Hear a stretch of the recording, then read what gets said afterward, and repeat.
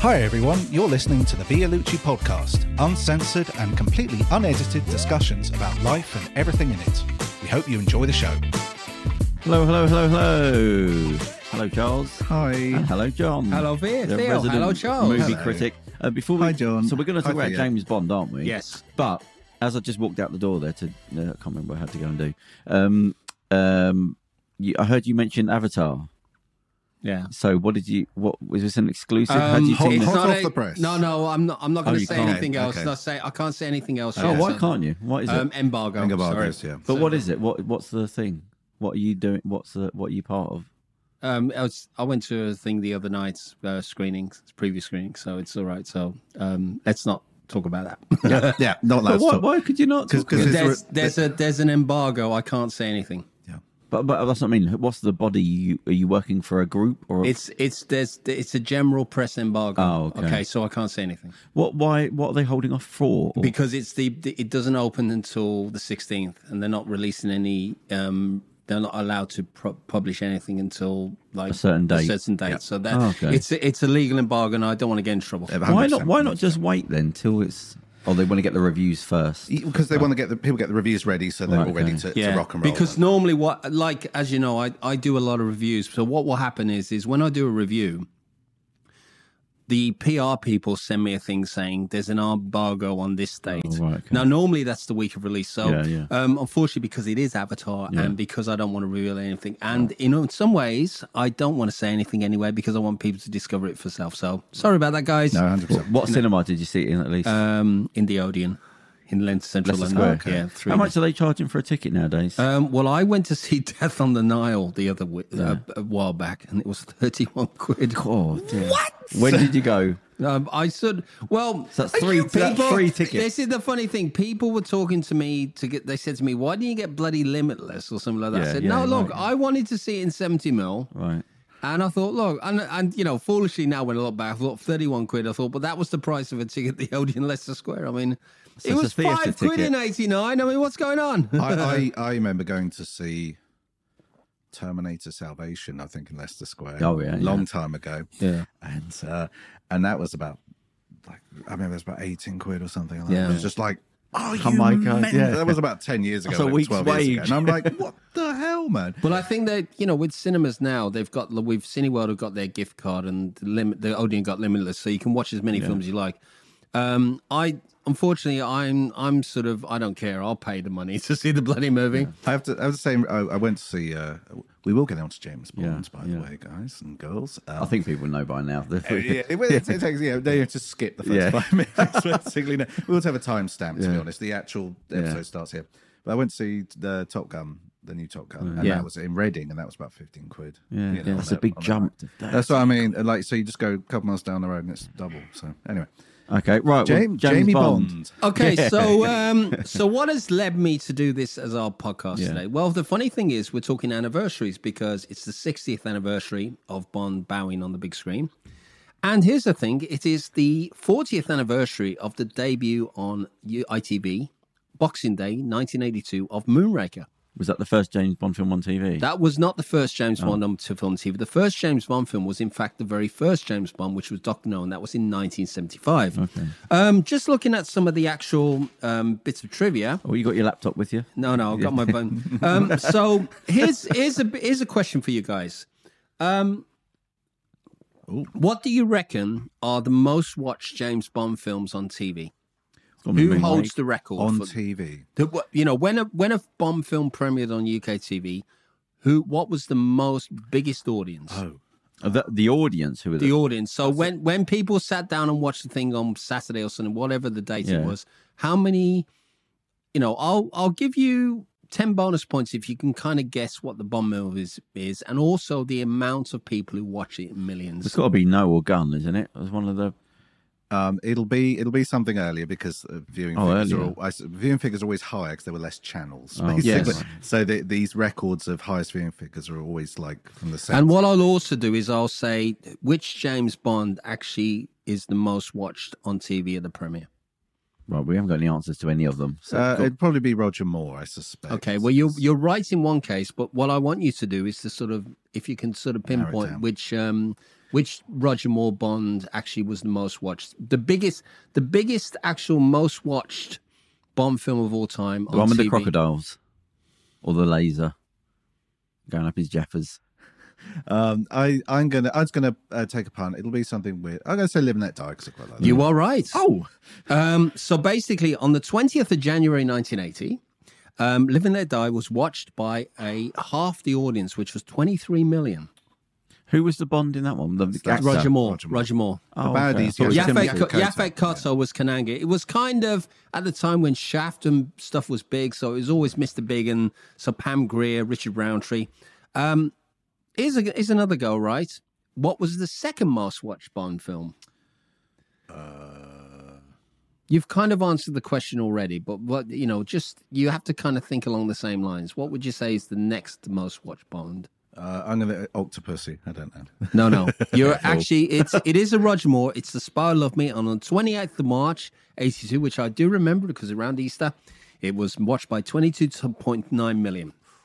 Okay, so the reason I'm doing this is also because it was announced, although this is not confirmed, that they have made somebody has actually gauged that actually they know who the new James Bond is. Okay. Who said it and who's it going to be? Well, there's a newspaper report I done recently, which apparently, don't quote me on this, it's Aaron Taylor Johnson. And why would we know him? He's from Kick-Ass 1 and 2 and also Bullet Train. Oh, is he Kick-Ass in? He's the guy he's like the flawed character, and he's the one who sort of goes, who sort of has a thing with Chloe Grace Moretz. He's the bit of the flawed character. But he's in Bullet Train, which is the Brad Pitt film, which is on a train, which is completely looping, incredibly funny. It's basically people on a train looking after a case, but it's wonderful. It's a wonderful action. So he's got the chops to be a good action thing. I mean, I was going on Henry Cavill. Because I think this is the thing. In a job description, I think if you're going to be a Bond, you have to have some kind of physical action. But that said, Daniel Craig was an actor. He wasn't a physical actor. I mean, he trained up. I don't know if you saw the post No Time to Die documentary, Being James Bond, which was the Daniel Craig thing. If you search Being James Bond on YouTube, it's a 50-minute documentary with Barbara Broccoli, Michael G. Wilson, and Daniel Craig talking about it. Anyway, we've got to move on. It's always out of left field, I have to say. Yeah. Like the selections, every time they announce a new Bond, it's always people go, really? Him? But when David Craig, what's his name? Daniel Craig. When Daniel Craig was going to be a Bond, did people know before? Did they get it right beforehand? Well, the thing is Eon is actually very smart in what their choices. They do go for it because, as they said in this documentary, Daniel Craig had actually been sort of been looked up in terms of his work in things like Enduring Love. And actually, Barbara Broccoli is quoted in this documentary saying, well, every time you watch Daniel Craig, you couldn't take his eyes off him. And apparently it was based partly on the fact that the way that he walked down a long hallway in Elizabeth. There's a scene where he has a swagger. Yeah. So that was the thing. Ananyway, so do they interview them about how can you do this with your cuffs? I don't know. Prince Charles. But what it is they do. How the screen test works is I think you do about 6 screen tests, right. And the real test is they do the scene between Bond and Tatiana Ramanova in From Russia with Love, where she arrives, she's on the bed. Now, famously, James Brolin, who was in Capricorn 1 and the Amityville Horror, he actually tried out when Roger Moore was, they were rumored that they weren't going to have Roger Moore again after For Your Eyes Only. There's a famous audition with James Brolin going in there. The funny thing is, people like Burt Reynolds and Clint Eastwood were American actors.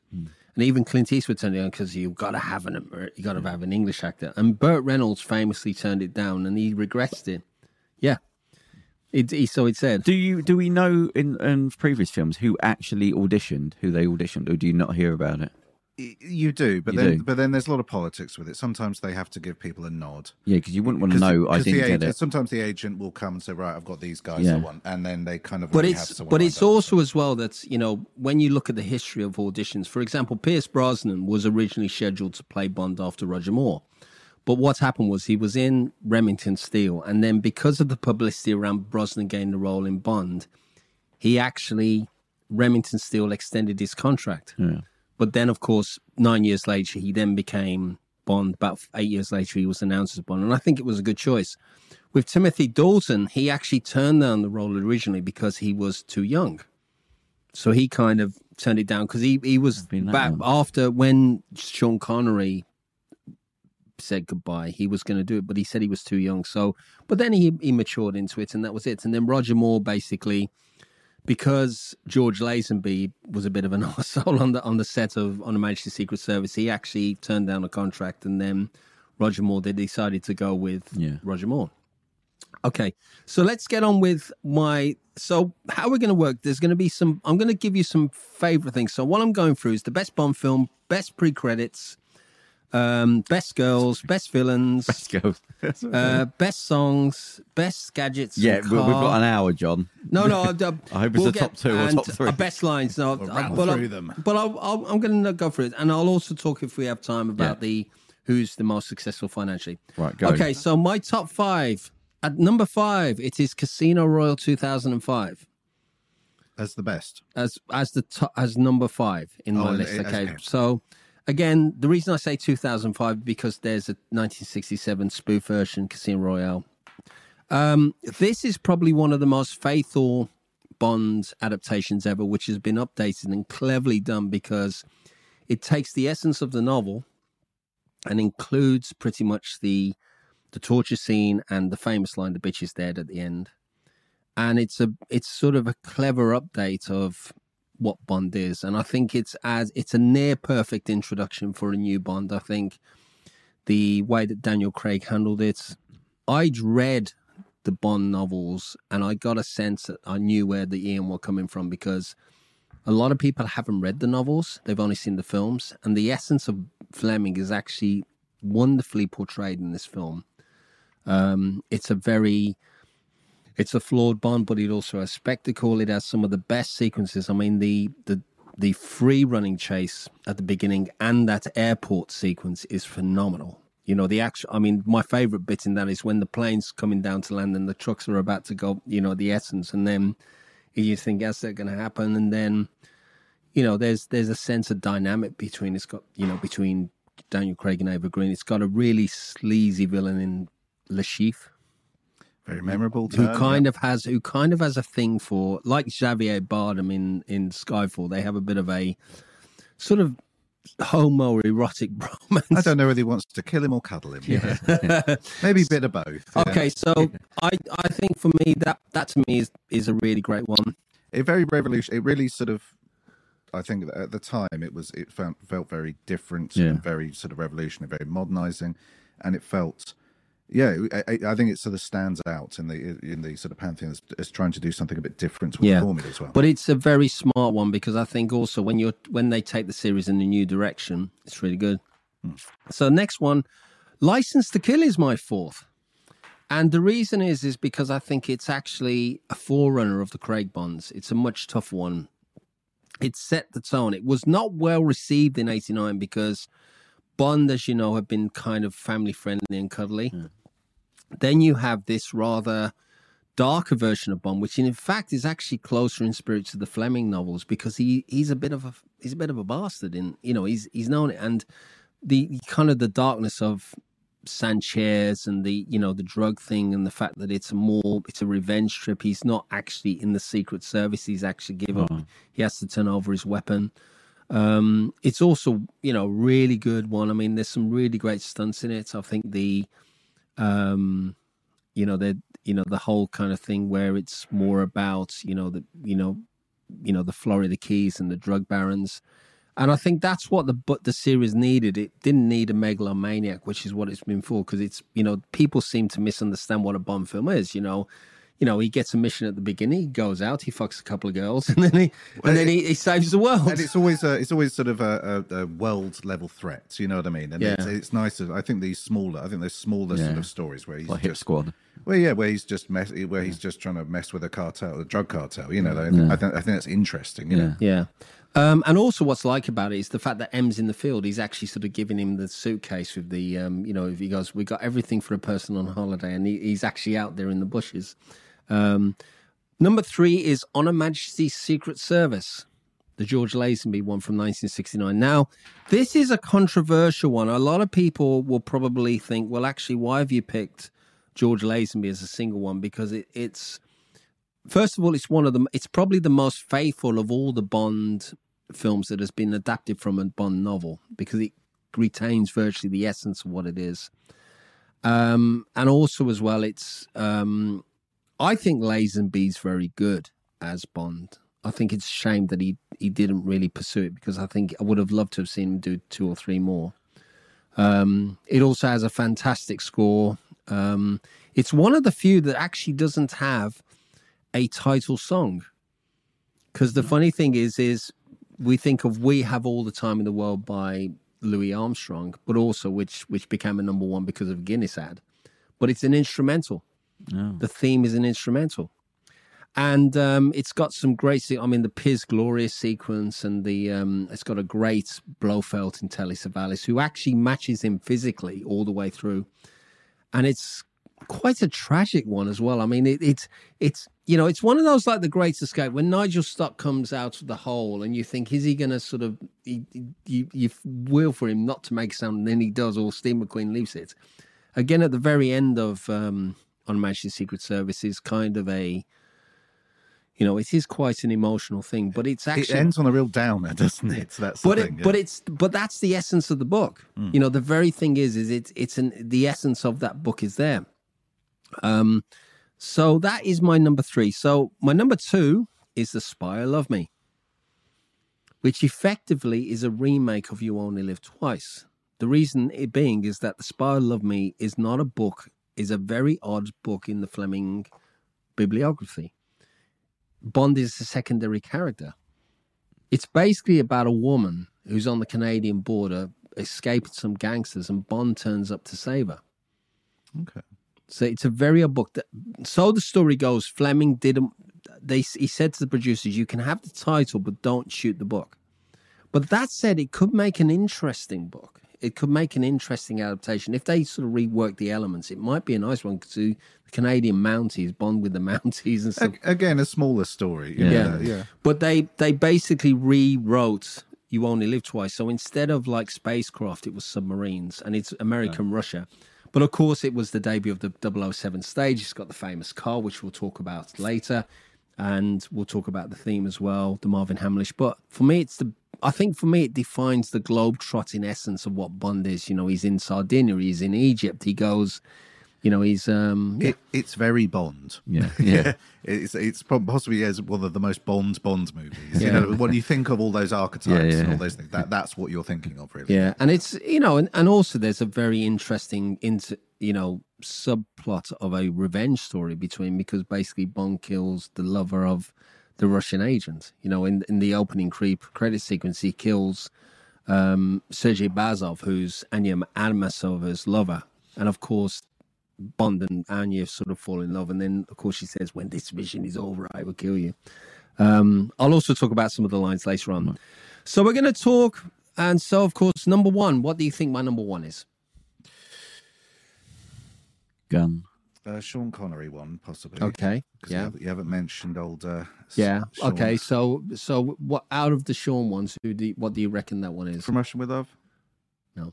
Oh, really? Dr. No? No. Really? Okay. Goldfinger? Yes. Okay. Yeah. I kind of, the reason is I think they're all, Connery's movies are well done anyway. I think Diamonds Are Forever is the weakest, because I think the chase in Las Vegas is the high, and I think the climax on an oil rig is not. I think that's kind of a bit same old. But with Goldfinger, it's the kind of set the template for the visuals and the action. I think the cars, the gadgets, the girls, I love the Aston Martin and the ejector seat. I was going to say it's the one with the ejector seat. Yeah. It's got a great, and also it's got a really, Auric Goldfinger and Oddjob is that, that they're like for me, they are these kind of the archetypal thing. Oddjob is like Harold Sakata, who's this former wrestler. He really does genuinely look like he's going to tear Goldfinger in two. And, it's got a great score and, the woman with gold paint on the bed. I mean, I could go on forever and stuff like that. But it's amazing that they recreated Fort Knox in the Buckinghamshire countryside.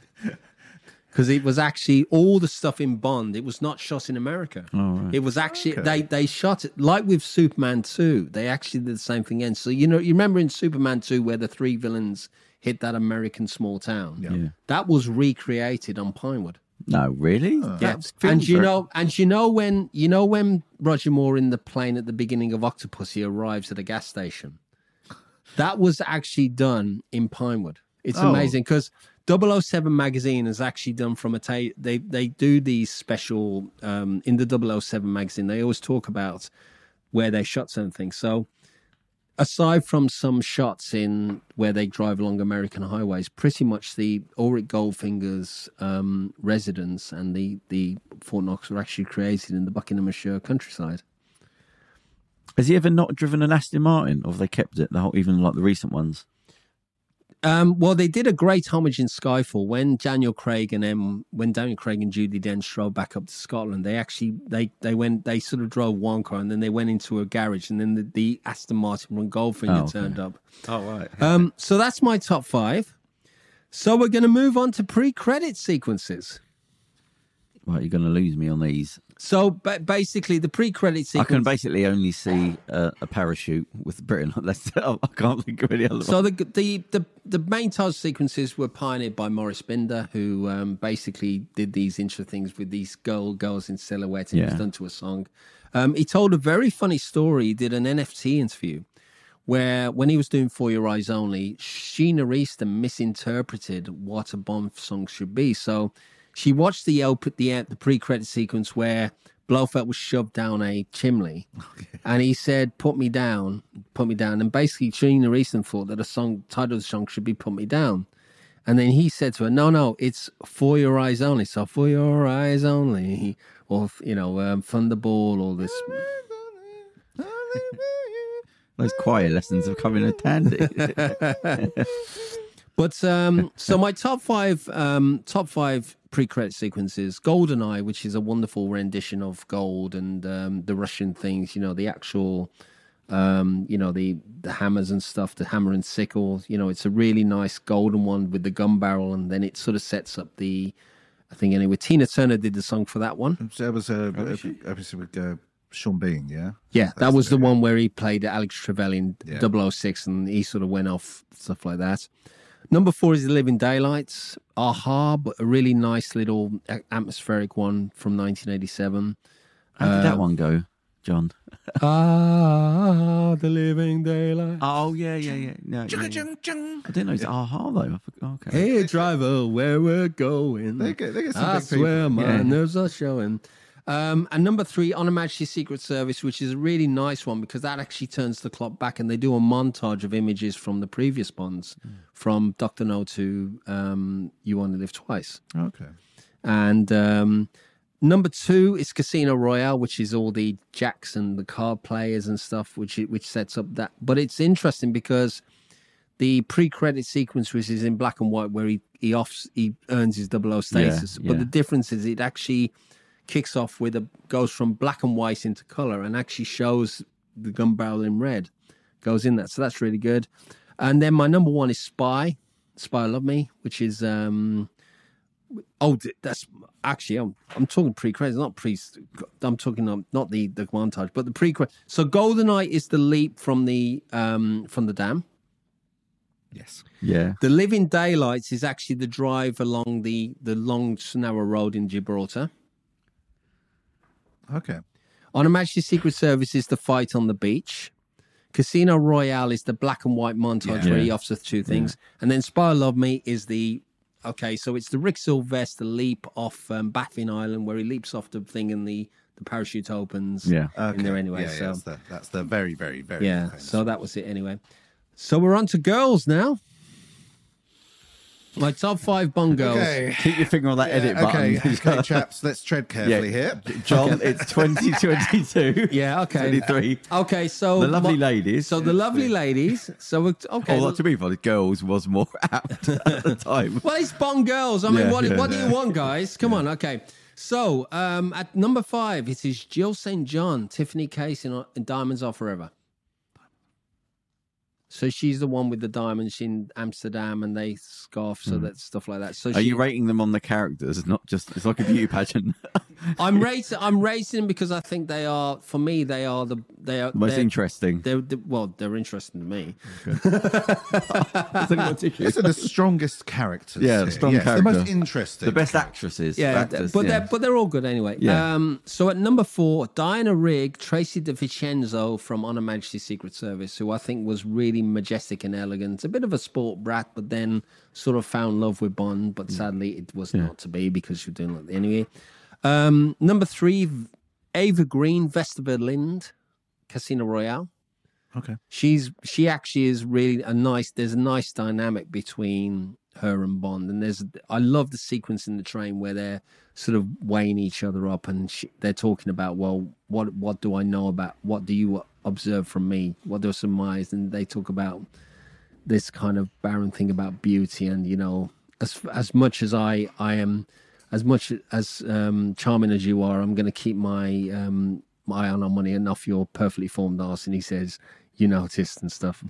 Number 2 is Hannah Blackman, Pussy Galore, Goldfinger. Yes, yeah, she's but she's very talented. Well, I was going to say she's one of these people who didn't do enough, because she's great. Like whenever she does turn up and stuff, I'm always like, she's great. Why didn't she do more? Because she's really great. But she does match it. I mean, the fact is, when Bond is actually on the plane, when she's on the plane, and it sort of has that, goes into focus, and he goes, "I'm Pussy Galore," and Sean Connery goes, "I must be dreaming." Now, what do you think my number 1 Bond girl is? Well, who's the one that got painted in gold? Oh, Golden Gun. Oh, what's her name? Dr. No from Dr. No, No. that was Jill Masterson. I'll give her that just for the effort. Shirley, that was Shirley Eaton, but she is not my favourite Bond girl. Okay. Pray do tell. Well, I'm actually going for Claudine Auger, who was Domino Duval in Thunderball. Simply because she's incredibly gorgeous. I mean, she looks really, she's nice. I mean, I think she's very beautiful. So because she's, a beautiful French lady, and yes, very talented. Yes, and a good, strong character. Yeah, good.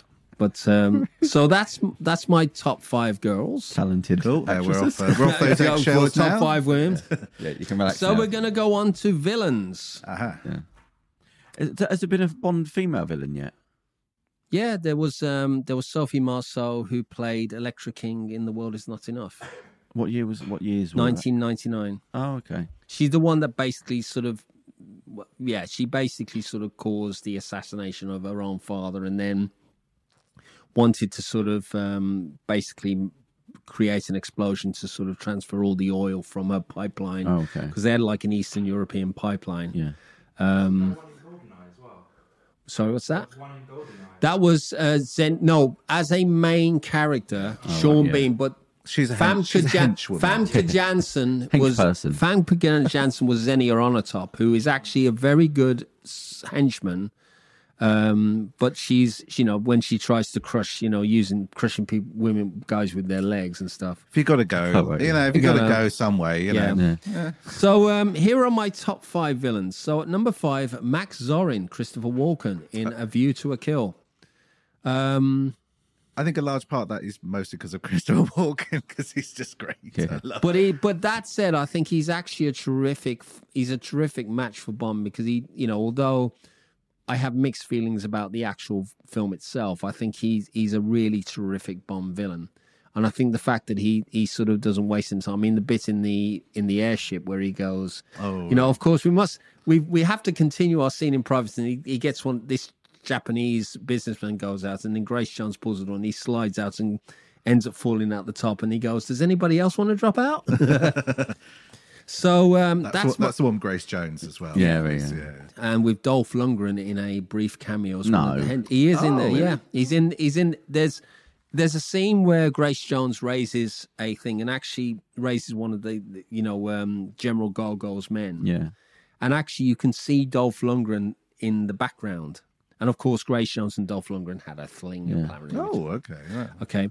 So number 4 is Telly Savalas, earned Stavro Blofeld in On Her Majesty's Secret Service, which I think is a really terrific, his kind of, he's more, again, like Zorin, he's a match for James Bond. I mean, the way that he talks about, using these girls in Piz Gloria to...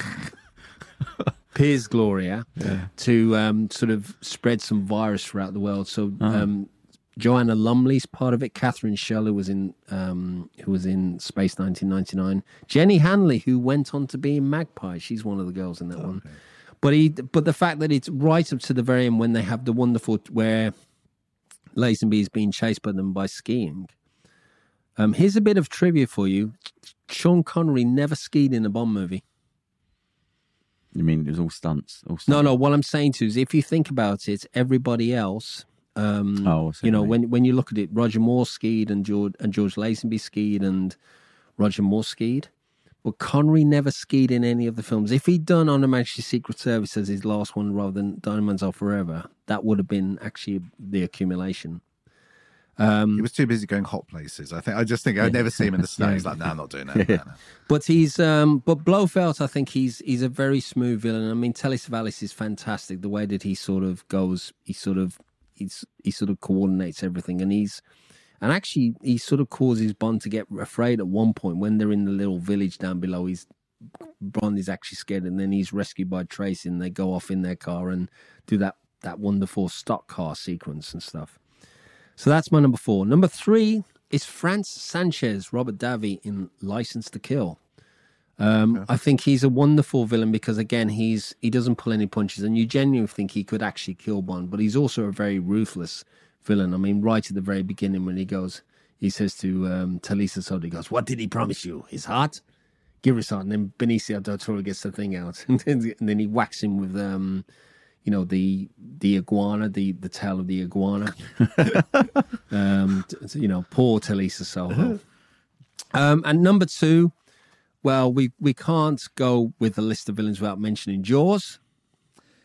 Yes. Richard Gere, who actually turned up in 2 Bond movies, Spy Love Me and then in Moonraker, but he's such a lovable character. I mean, I think the first time when he's with Stromberg on Atlantis, and he says, "Anybody who comes into contact with that microphone is to be limited." And then it goes up to a close-up of the opens like that.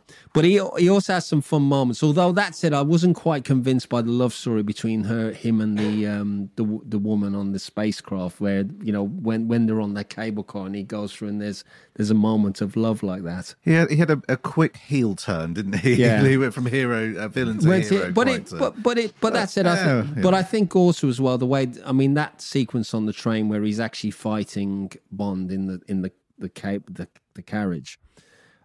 So that's my number 2. What do you think my number 1 is? We've already had a Blofeld.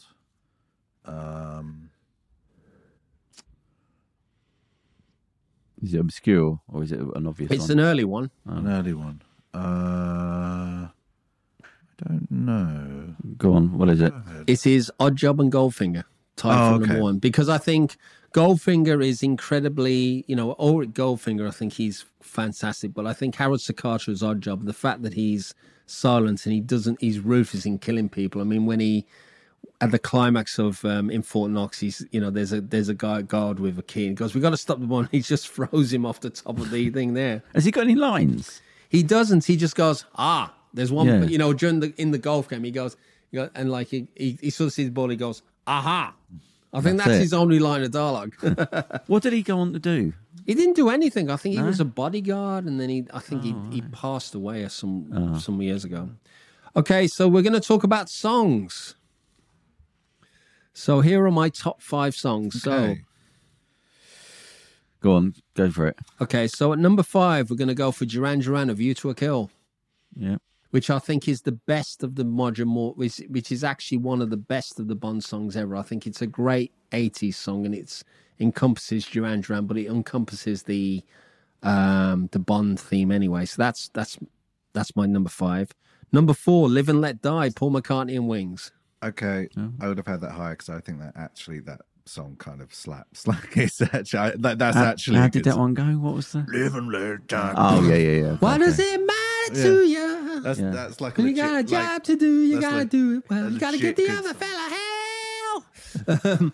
And number 3, Goldfinger, because again, I think that to me is Goldfinger. He's the man with the Midas touch, the Midas touch. It's because I love the lines in it where it says, golden words he will pour in your ear, but his life cannot disguise what you fear. When a golden girl knows when he's kissed him, it's the kiss of death. I think also the actual orchestration of it's really good anyway. And number 2, You Only Live Twice, Nancy Sinatra, which again is a wonderful, very atmospheric thing, and I like it, the way that it's fused with the images. It really is. How'd that one go? You only live twice. Oh yeah, sort of had a slight Oriental. Yeah. So it seems. Sort of. One in your life and one for your dreams. And so, what do you think my number 1 is? I don't know because I would have gone. What's the Shirley one? Shirley, what's her name? Shirley Bassey. Shirley Bassey. Well, she did like I've already done one of those with Goldfinger, but she did like Diamonds Are Forever and Moonraker. But she is not my number 1 song. So who is it? It is Nobody Does It Better by Carly Simon, The Spy Love Me. Okay. The reason I picked it is simply because the lyrics are really encompass what it is. So nobody does it better. Baby, you're the best.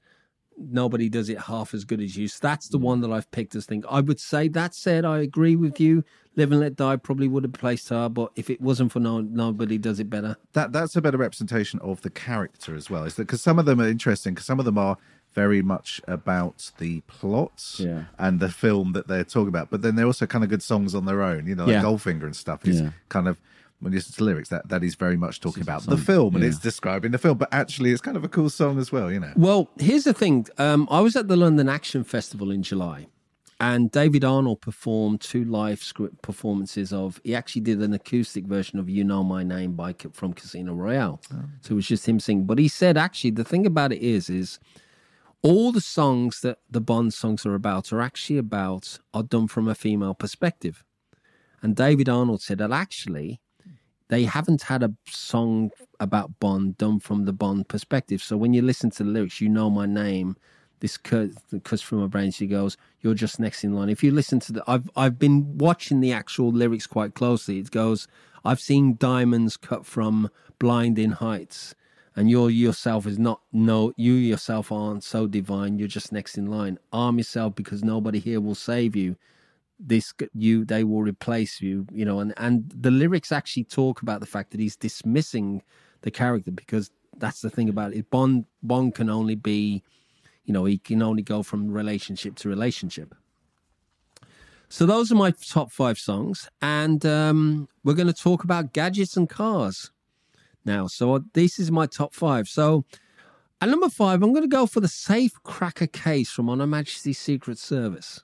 The safe cracker case. So what it is essentially what it is Bond's been suspended from duty, and he's determined to find out about Blofeld. And in a nutshell, suspended for being too awesome. So he goes to a solicitor in Switzerland called Gumboldt. And he basically sort of goes into the office and he's looking for documents, which apparently are applications by Blofeld to prove his title. He's doing it. So what it is, he has a henchman. He gets like there's a building site over the road. So he puts this case into the those drums that when they're sort of putting things. When they're sort of I don't know, it's like oil or something. A barrel. So there's a barrel. And basically the barrel comes around and he's got an hour to get it. So he gets this case, puts it in, puts it up to the safe ring, and it actually sort of calculates the actual combination and opens it up. Right. And then basically he sort of does, and it also is a photocopier. So he can, so what it is he sort of, he photocopies the documents, puts them back in the safe, then sort of pans it out into barrel, puts it down there, and walks out casually with a Playboy. So it's actually, it's a really cool thing anyway. So that's that one. And number 4, I've changed the order around, but you'll understand why in a minute. So number 4, I'm going for the keyring in the Living Daylights. So there's a keyring which M gives him, which basically he does. There's 2 things that it does, but I like it because he does the first few bars of Rule Britannia, and that creates a gas that stuns everybody for 30 seconds. The second one is to create an explosion. Yeah. He actually does a wolf whistle, and that there's a little mini explosion in the actual keyring. Yeah.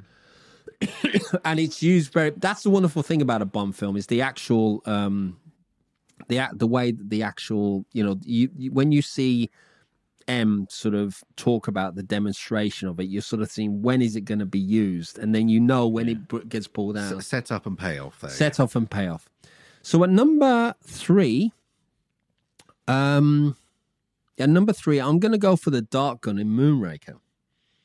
There's actually a wrist dart gun. So what it is it's activated by nerve impulses in the wrist muscle. So at the very beginning of the film, it's got like 5 armor-piercing heads, 5 things. And so basically he goes, it's activated by wrist muscle, and then it opens up, and then it ends up with like a dart in the arse of a horse on an image. And then M goes, well, thank you, 007. And then there's a very funny line where he goes, very novel Q, we should get him in the stores for Christmas. So that's my number 3. And number 2, I'm going to go for the suitcase the exploding suitcase in From Russia with Love. Just an exploding suitcase. It's what it is there's a gas canister. It's a gas canister. So what it is in the outset, like the usual thing. So M brings in this suitcase and he says, you've got to turn the catches a certain way. If you normally with a suitcase, you just flip the catches up, and that's how you open it. But if you open it like the catches explode, so what you have to do is turn it slightly, do like that. And then, of course, it's the actual thing they use in the very wonderful fight between Connery, and Robert Shaw in the climax. It's a wonderful explosive thing. And then that's a wonderful thing. I think it's a really great gift that they have. So that's my number 2. What do you think my number 1 is? This is gadgets, is it? This is I would say it extends to cars as well, but gadgets and cars. Well, the Aston Martin possibly, if we're going to include cars, it's notable absence there because it is a gadget car. But that's what I was saying, because I was thinking, well, how do you define when you think of this is the thing about when you look at Bond, you think, well, actually, a car is a gadget. The way the cars go now. It's introduced as well. Like, who comes along, goes, right, here's the car and here's the gadget. It's in the gadget section. Yeah. It's in the gadget department. So, yeah. Well, the thing about this is my actual favourite gadget cum car is the Lotus Esprit from Spy Who Loved Me. Oh, yeah. So, here's the thing. We talk about the Aston Martin in Goldfinger. Now, I love the Aston Martin Goldfinger. I like the fact it's got the flip plates. I like the actual map where he goes, and Connery says, well, that would be a good one for the quick one on the way home. But the wonderful thing is when you look at like sat navs now, this is actually the first. It's ahead of its time, and like the actual the blade that actually cuts up the cars and stuff. But the ejector seat. But with the Lotus Esprit, the funny thing is the way it's introduced in the Spy Who Loved Me, the car. I mean, you think it's going to be in the showroom, and he's going to talk it through. But the funny thing is, it's not introduced like that. It actually is driven by M in Sardinia, and then Q goes, "Well, pay attention, 007. We've got some things to do in it." And, and he says, Q, have I ever let you down? So, of course, we go off and you don't know what this car's going to do. But once the car but you then realize it's in the chase and then subsequently in the ocean thing when it becomes a submarine. So it's a submersible. And I think that's the other thing as well. But I'm also going to give an honorable mention to my little friend, Little Nelly from You Only Live Twice. Okay. Which is the helicopter, which is this wonderful thing that actually sort of battles 4 helicopters, and it's got like rockets, it's got like aerial mines and stuff. So I think that's my honourable mention. Okay. He assembles it. It's a little sort of kit-built helicopter, and he sort of sticks all these bits together. He's flying this. It's like a microlight kind of thing. Yeah. Okay, so we're going to talk on famous lines. Here are my 5 favourite lines. So at number 5, I'm going for One from Diamonds Are Forever, and it's a wonderful thing where it's at the casino in the hotel. And anyway, in a nutshell, what it is Plenty O'Toole, Lana Ward, basically is a thing in well, there's a famous PG movie. But he goes, I'm Plenty O'Toole. He goes, I'm named after your father, I think. Goes, would you like some help? Would you like some help on the craps? But anyway, cut long story short, so he's won money on the crap tables, in a manner of speaking. Anyway, they go back to his hotel room. Anyway, they are confronted by all these gangsters in the room. So a gangster picks and he goes, I've got people in this town. And he throws her out the window. Anyway, Connery says, good shot. And then the gangster says, I didn't know there was a pool down there. And the funny thing is, it's such a wonderful line because you just think, and this is the wonderful thing about the whole thing anyway. So that's my number 5. My number 4 has got to be Hannah Blackman's introduction, where when the camera goes, he goes, I'm pussy galore. Something like that. So that's my number 1. And I'm actually for number 3, I'm going to go for Dr. No, which is, there's a wonderful sequence. There's an early car chase, and there's a hearse going along, and the hearse is being done, and Bond does it, and then the hearse goes down the cliffside and explodes. And then the guy who's saying, he goes, what's happened? He goes, I think they're on their way to a funeral. And then, and my number 2, spoiler alert, is the climax, is the line that's the very final line that Roger Moore utters at the end of The Spy Love Me, where Bond and Amasova they've escaped from Stromberg. All spoilers, but I'm going to say it. So they've got this little safety capsule from Atlantis, and they're in bed, and basically they're being picked up at the aircraft carrier. And you've got General Gogo and M, and they're going, M007. What are they doing? And then Bond just goes, keeping the British end up, sir. And then I think, what do you think my number 1 favourite line is? I mean, you could just turn around and went, fuck off. So yeah, I think that's fair. Okay, so what do you think my favourite all-time line of a Bond film is? Is it a death scene? It is. Well, it's a near-death scene, and it's an early Bond. So I'm gonna give you a clue there. Shocking. Yeah, absolutely shocking. It's in the same film, but it's later on in Goldfinger. Okay. But I mean, something about he can fly feathers. No, that's in Spy Love Me. Right, but this to me is this epitomized. This is probably the all-time great exchange in a Bond movie. And it's actually made the top number 1. It's the number 1 quote in a Bond movie, and it's actually been done by polls of Bond fans. Go on then, what is it? Put us out of some misery. Okay, so Bond is on a table, and there's a laser. Okay, yeah. There's a laser. There's a laser, and of course, the laser's heading up to his middle wallet. Anyway, Connery says, and he's tired. He goes, "Good night, Miss Bond." He goes, do you expect me to talk, Goldfinger? He goes, no, Mr. Bond, I expect you to die. Yeah. Which is, and it's the funny thing is but what's wonderful about that is the actual thing is that it's actually one of the big cliffhangers of the series itself. It's such a wonderful moment because Bond is actually like this, and you think, how is he going to get out there? And of course, he uses a bit of mind game. He goes, Grand Slam, he goes, you do want to take that chance? And then, of course, he gets shot with a dart gun, and he ends up on a plane. That's where he's pussy galore.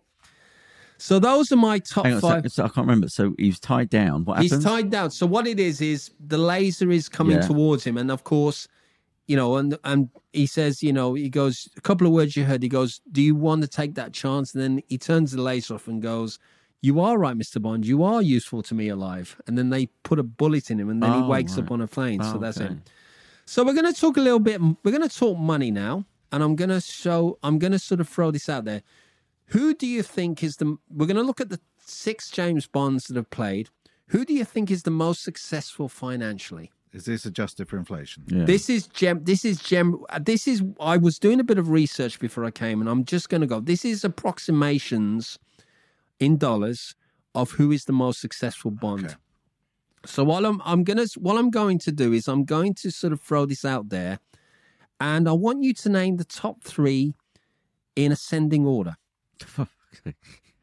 Just as an idea. Just give me. What I'll do is look at the 6 James Bonds you got, and just make a wild guess as what you think the top 3 are.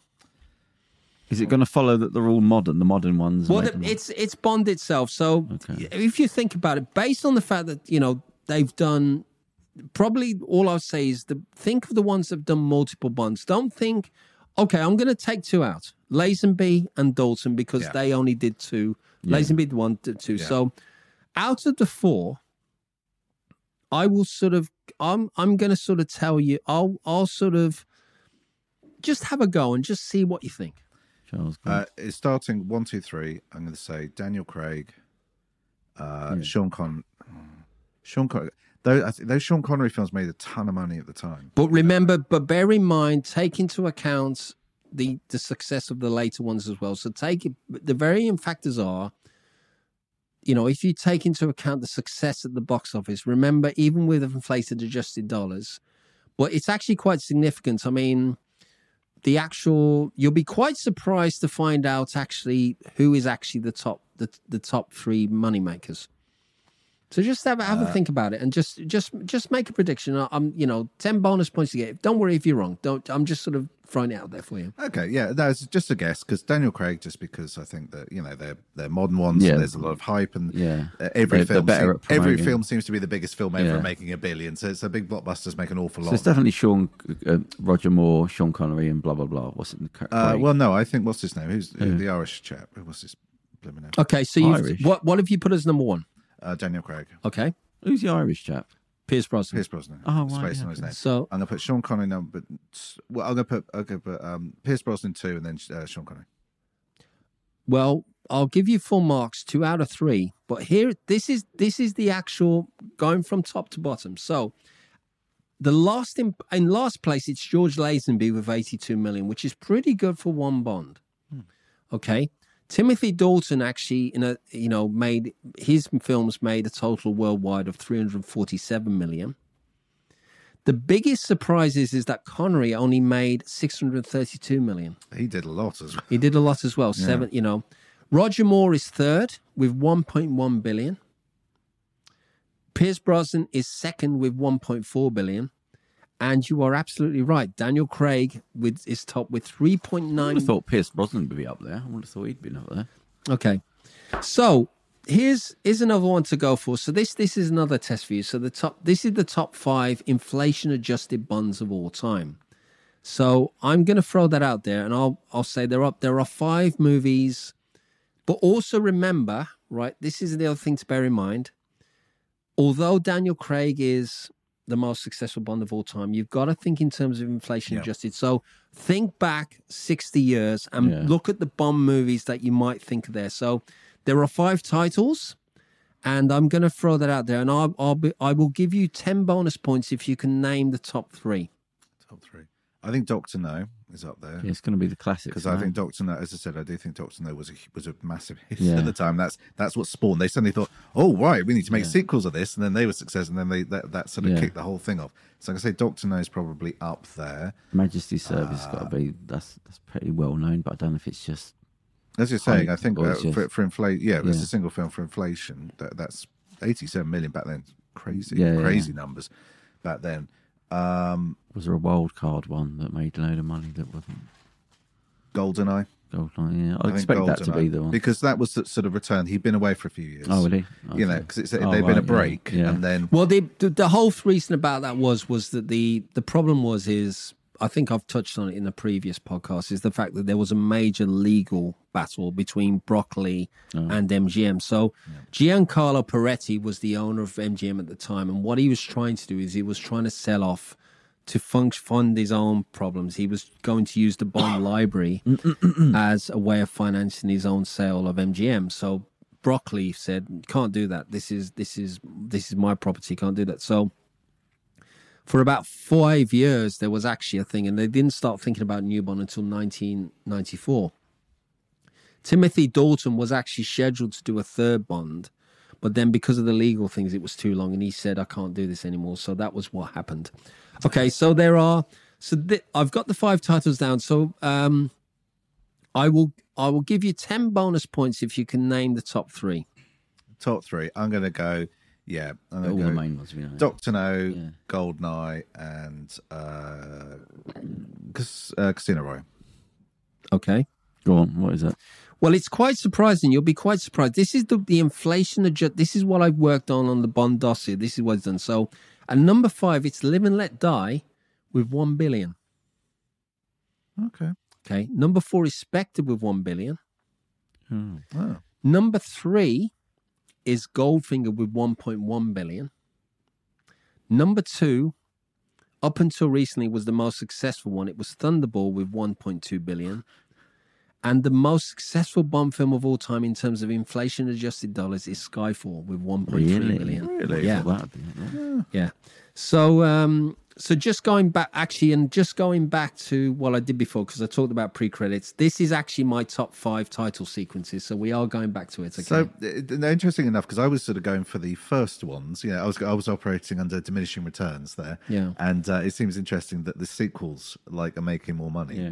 But that's the thing. It's like, I think since Brosnan, when Brosnan took over, this is the other thing, is the irony of it is Craig was probably the least liked choice as Bond when he came out, and yet he's become the most successful. So the thing is whoever takes over with Aaron, like say if Aaron Taylor Johnson's going to take over, I think it'll be interesting to see what they do with it because of what happened in No Time to Die. Because the fate of 3 key characters was decided in No Time to Die, probably because they wanted to complete Craig's arc. But I did feel it was a bit selfish because I think it was a shock. I mean, I'm still slightly recovering from No Time to Die in terms of what it is, because it is although that's it, I think Rami Malek was fine. And I did like, I think Lea Seydoux was really good in it as well. It was trying to do something a bit different, and it was interesting that it went there and it sort of had a full stop. Yeah.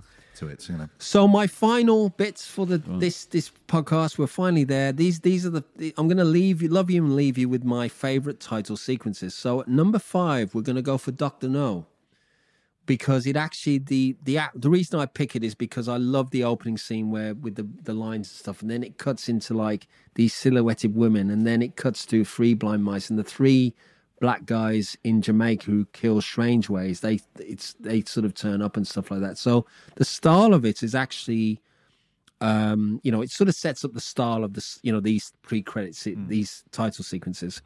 And number 4, I'm going to pick Diamonds Are Forever, because I like the, Diamonds Are Forever and the it's one of the most silhouette-y lady ones. Yeah.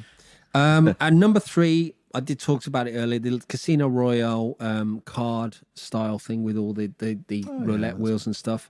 And number 2, I'm going for Live and Let Die, which is the voodoo one, which is with the skull and stuff. The actual and the music is, and it's also the music and the actual. What do you like about it so much? It's the fusion of the music, but it's also the visuals. I mean, when it goes when they have there's a voodoo witch woman, and then it sort of cuts from her face to her with the eyes, and then it cuts to a burning skull. Oh, okay. It's kind of cool with a sort of rocking soundtrack. Yeah. It's kind of And I mean my favorite pre-credit sequence, and actually I have to say this: You Only Live Twice was the first Bond movie I ever saw on TV. They did an ITV screening on a Sunday, and I remember it was that was the first time I ever saw a Bond movie on TV. Moonraker was the first film I saw on the big screen. Oh. But yeah, so. Again, I like my favorite shot in there is that as the credits end, it actually shows a silhouette of the mountain, and then it fades in, and it dissolves to actually the Hong Kong harbor. And I love that thing. And I like the Japanese, the geisha girls and stuff like that, and the fusion. So that to me is my sequence. I mean, of course, disclaimer to anybody listening out there: you have your own choices, you have your own preferred, you probably have your favorite bongo, you have your favorite Bond villain. So all I say is I'm happy to disagree with you, and I'm happy to embrace what your chances are. So thank you very much. And happy anniversary. And happy 60th anniversary. And let's look forward to what the next Bond is. I mean, there'll be an official announcement in March of 2023. They haven't quite decided, although the rumor has it they've already shot the gun barrel thing from there. So I guess we'll find out soon anyway. That'll probably be the teaser, won't it? Yeah. Yeah. I suspect they'll do a teaser trailer before they've got the film locked in of just who it is. What's your favourite three sort of brands of film? You got Bonds. You got my favourite three brands of film. Are you talking franchises? Yeah, franchises. Yeah. Because you're very Bond heavy. I would safely say Bond is one of them. Yeah. I think also as well it's the most consistent. I mean, funny enough, when I see the strange thing is there are movies that I've actually seen over the years where actually they've actually changed, my perception has changed. So for example, I'll give you a couple of examples. Octopussy was a movie I didn't particularly go for when it first came out. So I was a bit disappointed. But the funny thing is when I watch it now in the context of the later ones, it actually is not a bad movie and I quite like it. Although that said, I think the circus scene where the bomb's about to go off, but they have this sequence at the palace in India and stuff. Although it happens to be probably, it's a very un-PC film now because it's like, because there's a scene where Vijay Amritraj, who was a tennis player, and he actually plays one of Bond's sidekicks.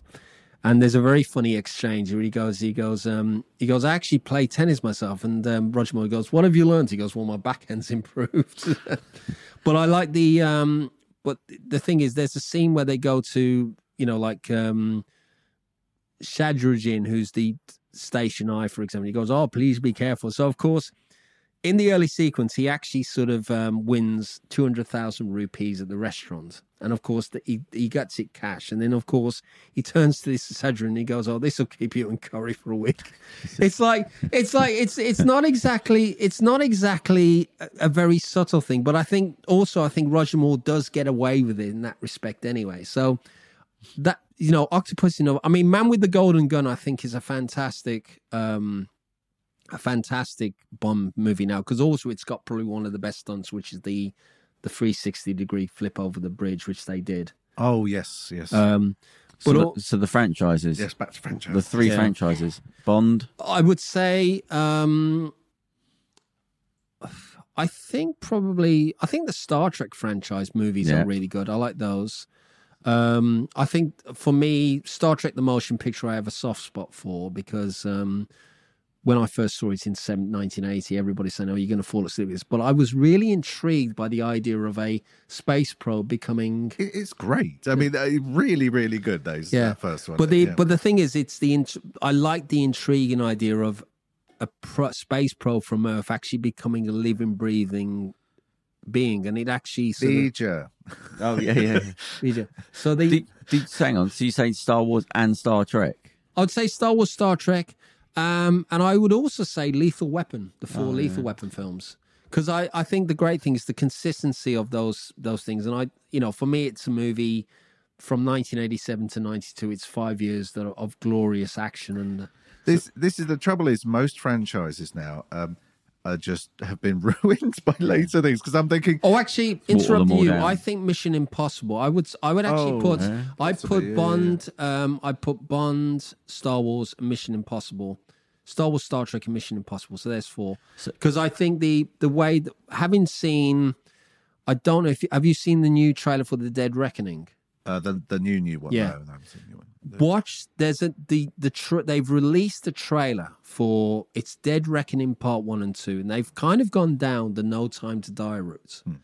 But the great thing is when you watch it, it is really bang for your buck, and it's got an incredible, the very climactic shot in the film is actually of this incredible bike leap from, where Tom Cruise is, and and it's like the, it encompasses a lot of the characters, like Henry Czerny from the very first one, Kittredge, the one in the, the aquarium. Oh, yeah. He's actually back in there, and he's actually sort of being very slimy and villainous again. So, right. So I got some Bond questions. Right. They've all got a mission. Bonds versus Bond. Who wins? Bond versus Bond.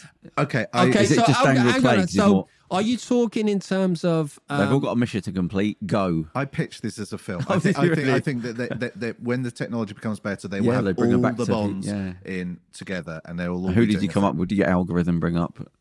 Who wins out of a fight? Well, not a fight. They've all got a mission to complete. They might end up fighting in the end, but I think Connery and Bond, because they're military people and stuff like that. I think Craig probably would be the physical side. I think is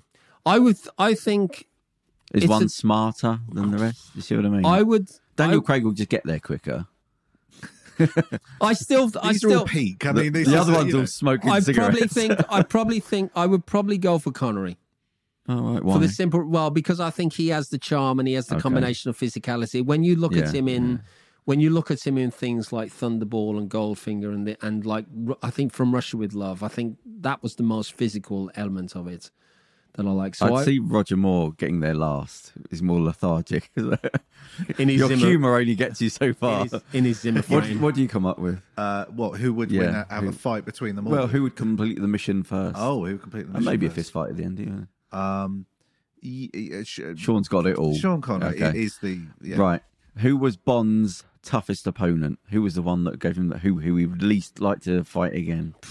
I would probably go for Frank Sanchez in License to Kill. And for what reason? Because because when there's a rock crush, there's a rock crusher in this plant where they, with the heroin, the cocaine, the heroin, and actually he's literally hanging over it, with nothing more than his boots, stuff like that, and he's actually hanging on like that, and actually Sanchez is actually going to kill him like that. But also as well, the way that Sanchez deals with Milton Crest in that, with the exploding in the pressure cooker, the exploding thing. There's a scene basically where Bond has sort of taken this money from Milton Crest, which is drug money, and he actually sort of uses it to infiltrate the thing. But what he does is he actually puts all the money back into the into this pressure, the decompression chamber, and then he opens it up and he goes, "That's not my money." He goes, "No, you're right, that's mine." And then he goes, "You want it so much?" He throws it in there, and of course, and then of course the head explodes and there's blood over the couch, and then the henchman goes, "Sanchez, what do we do with money?" He goes, "Launder it." Right, out of all the henchmen, who wins? So you've got Oddjob, you've got Jaws. I would say hand-to-hand combat. I think it's a cross between Oddjob and Jaws. Yeah, it's where it's going to come. Because I think Jaws would. Well, the thing about it is Jaws has the teeth. Yeah. But Oddjob has the balls. Right, and the last one. So, out of all the females in them, can you remember the countries they've come from? The various countries. Okay, so I don't know anything, but Russia, I'm assuming, comes in. Okay, so Honey Rider, I think, is Jamaica. Oh yeah. Tatiana Romanova is Russian. Yeah. Pussy Galore is British. Oh yeah. Claudine Auger is French.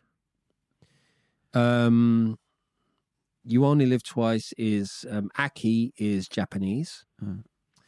Jill St. John is American. Tiffany Case. What film was the American? Tiffany Case. That's You Only Live Twice. So, so You Only Live Twice. Aki is Japanese. Jill St. John, Tiffany Case is American. Solitaire is British. Jane Seymour.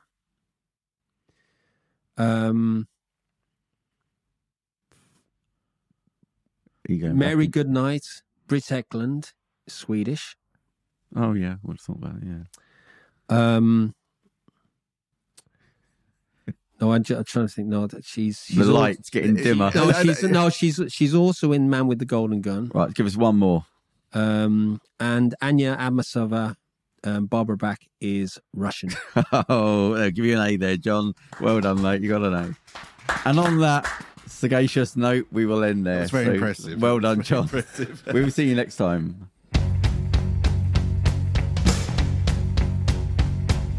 Here's your story. Let's begin. The water's fine. Come on, dive in. The future's here. It's right before your eyes.